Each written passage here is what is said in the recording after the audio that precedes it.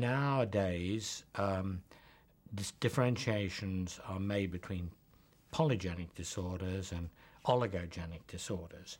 Oligo simply meaning more than one gene, but not a huge number. It's not a sharp cutoff, but disorders like schizophrenia or autism probably are not polygenic in the sense of hundreds of different genes. They probably involve maybe a dozen different genes, but not vast numbers.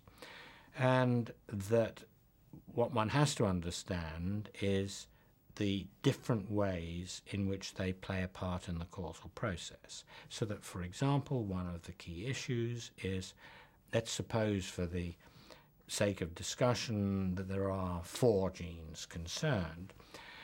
One question is, do they all impinge on the same causal pathway, or do they bring about the disease or disorder through different routes? And we don't know that, but it does mean that the research has got to look at both sorts of possibilities. The traditional notion is that each gene has only one protein product, but actually it turns out to be more complicated than that. To begin with, the whole process by which genes, meaning the DNA, affect the RNA, which then affects gene expression, affects proteins, affects the folding, involves many DNA elements.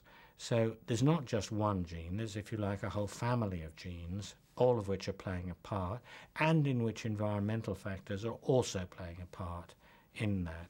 So it's a dynamic concept now in a way that it didn't used to be. And that means we must take on board in our research in molecular genetics the possibility that we should be focusing on just genes for schizophrenia or autism, but for subvarieties, so that one might be looking at genes that are concerned with the social aspects of autism, and different genes concerned with repetitive behaviors, and different genes concerned with communication.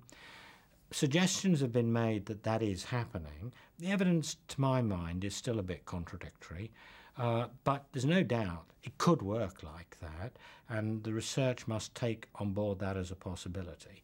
Going back to the point made earlier, genes don't code for diseases. They code for proteins, for chemicals, which play a part in the development of disease, but they aren't the disease as such.